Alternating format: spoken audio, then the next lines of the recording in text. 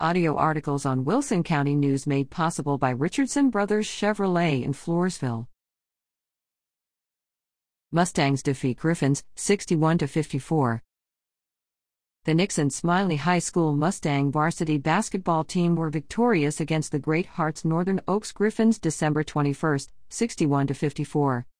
Stats for December 21 varsity: B. Martinez 15, K. Dixon 3, D. Abundis 10, D. Mejia 16, B. Regalado 8, and H. Canyon 9.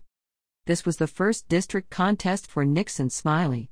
The Mustangs left with a hard-fought 61-54 victory.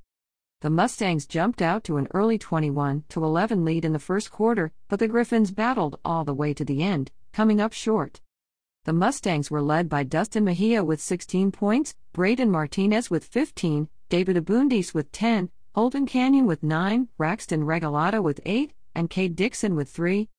The Mustangs are now 1-0 in district going into Christmas break. They return to action as the host school in the Nixon Smiley Tournament December 28 to 29.